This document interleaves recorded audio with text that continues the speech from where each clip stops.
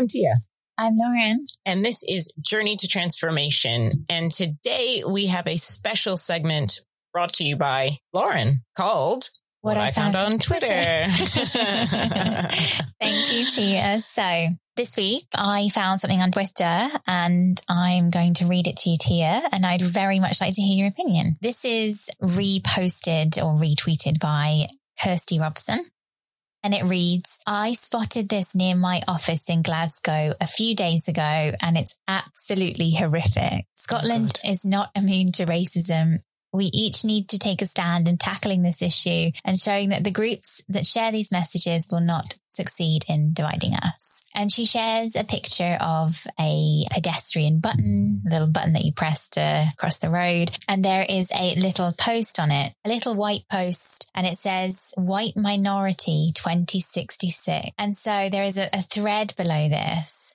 And someone has shared a leaflet or something that speaks to what White Minority 2066 is. And the leaflet says, white Britons to be a minority by the 2060s or sooner. And then it says, white Britons are already a minority in London. Due to falling white birth rates and mass immigration, white Britons will be a minority in Britain as a whole by 2060. And obviously below that, there's lots of other comments and people engaging on this and lots of sentiment around what that means to different people. I'm just going to show Tia the picture of the leaflet that's just cropped up in cities across the UK. And so Tia's just reacting to it right now. So yeah, that seems to be blowing up Twitter a little bit this week. But before I wade in, I'm going to pause right there and ask Tia what she thinks. I love a little bit of propaganda from a kind of humor perspective, because I think if you don't laugh, you'll just cry. Yeah, repurposing those images, like those are images from when we were having a massive, we're still in a refugee crisis, but repurposing those images for the benefit of fear mongering was something that's not real. Replacement theory is just something that I just can't really get behind for obvious reasons, right? I think that it feeds into real paranoia though. But if you look at the actual population rates, you're going to be fine, Lauren. I don't know what you're worried about. I'd just like to clarify, I have nothing to do with this leaflet. Did you retweet that? I did not retweet this. I think that there's been a kind of paranoia and propaganda that's been inflamed by far right, that we should be afraid of brown people. That's kind of what's being said, right? Look at the picture. It's a bunch of brown faces. And I don't particularly think that it doesn't surprise me as much. I thought that what you were going to read out was something that was going to shock me, but I guess, and isn't that a bit sad that I'm just well, yeah, because this is the kind of propaganda that gets pushed out. This is very much a foundational piece of my PhD research, hot plug for my PhD, is far-right rhetoric that just fans the flames of otherizing and fear. And, we should be worried because there's all these brown people. They're going to take our jobs. That was a real line and continues to be repeated, particularly in the States. So much so that it's kind of become a caricature.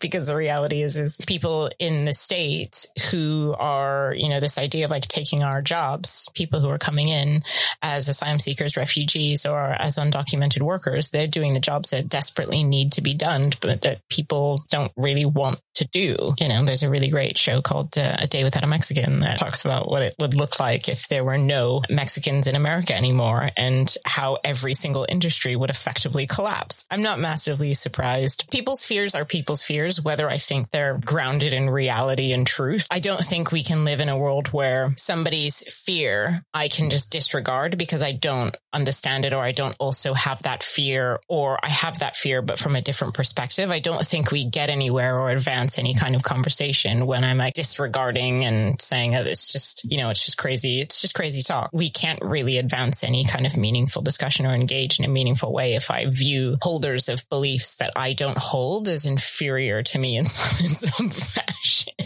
I don't think we can get anywhere. I think we just further entrench ourselves in worldviews that then kind of create less social cohesion rather than more. But yeah, when the Brown Army comes and takes over, I promise to leave a guest spot for you on this podcast. Wow, thank you.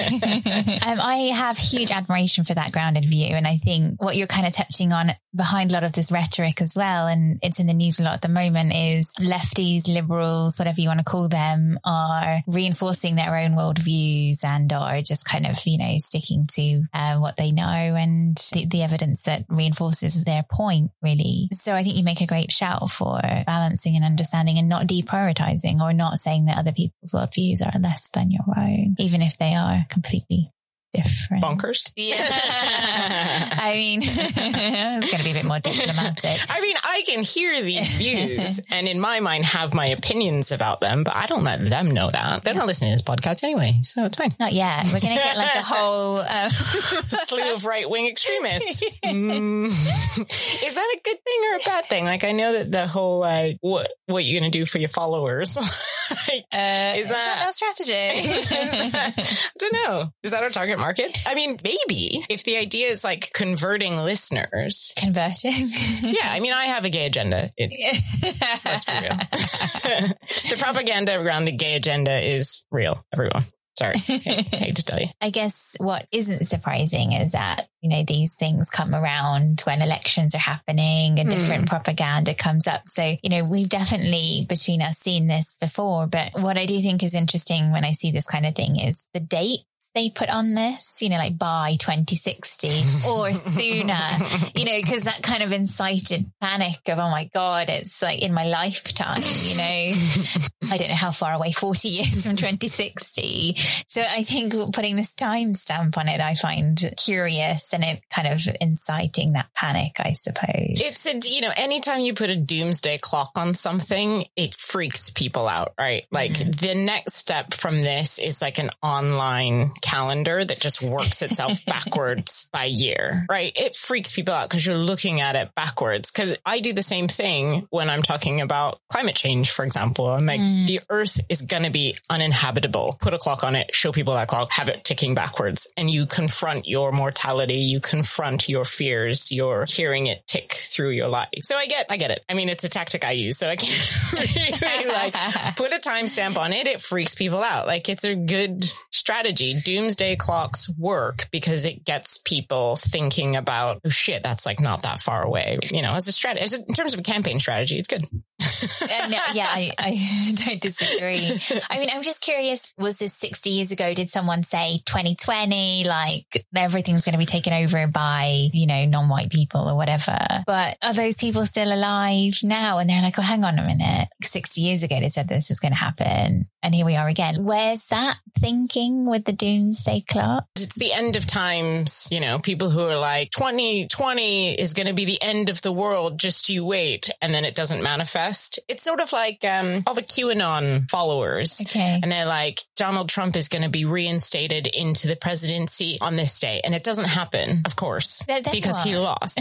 But they have such a devout following that they just say, the algorithms were wrong. Oh, we read the tea leaves a little bit. We actually meant this. And because you're so committed to that belief, it doesn't even matter if you're wrong, right? Like, this is why fake news is so dangerous and why misinformation is so dangerous and so scary, is because if you believe something hard enough, when confronted with fact, if there's disagreement on what is factual, then how do you even have a conversation that walks a person back from their ideas? They'll take anything. There's that old saying, I've already made up my mind. Don't try to convince me with facts. At this stage, people are in disagreement about what a fact is. And probably there's a whole conversation around like echo chambers and social media and algorithms and how that influences people's conception of reality. It's actually really terrifying because people are disagreeing on what is real. We can talk about deep fakes. We can just go 1,000 years into this because I'm actually terrified that, the most precious thing to me is what's in my head and what happens in that space. Obviously, my family is very precious, but what is in my brain and what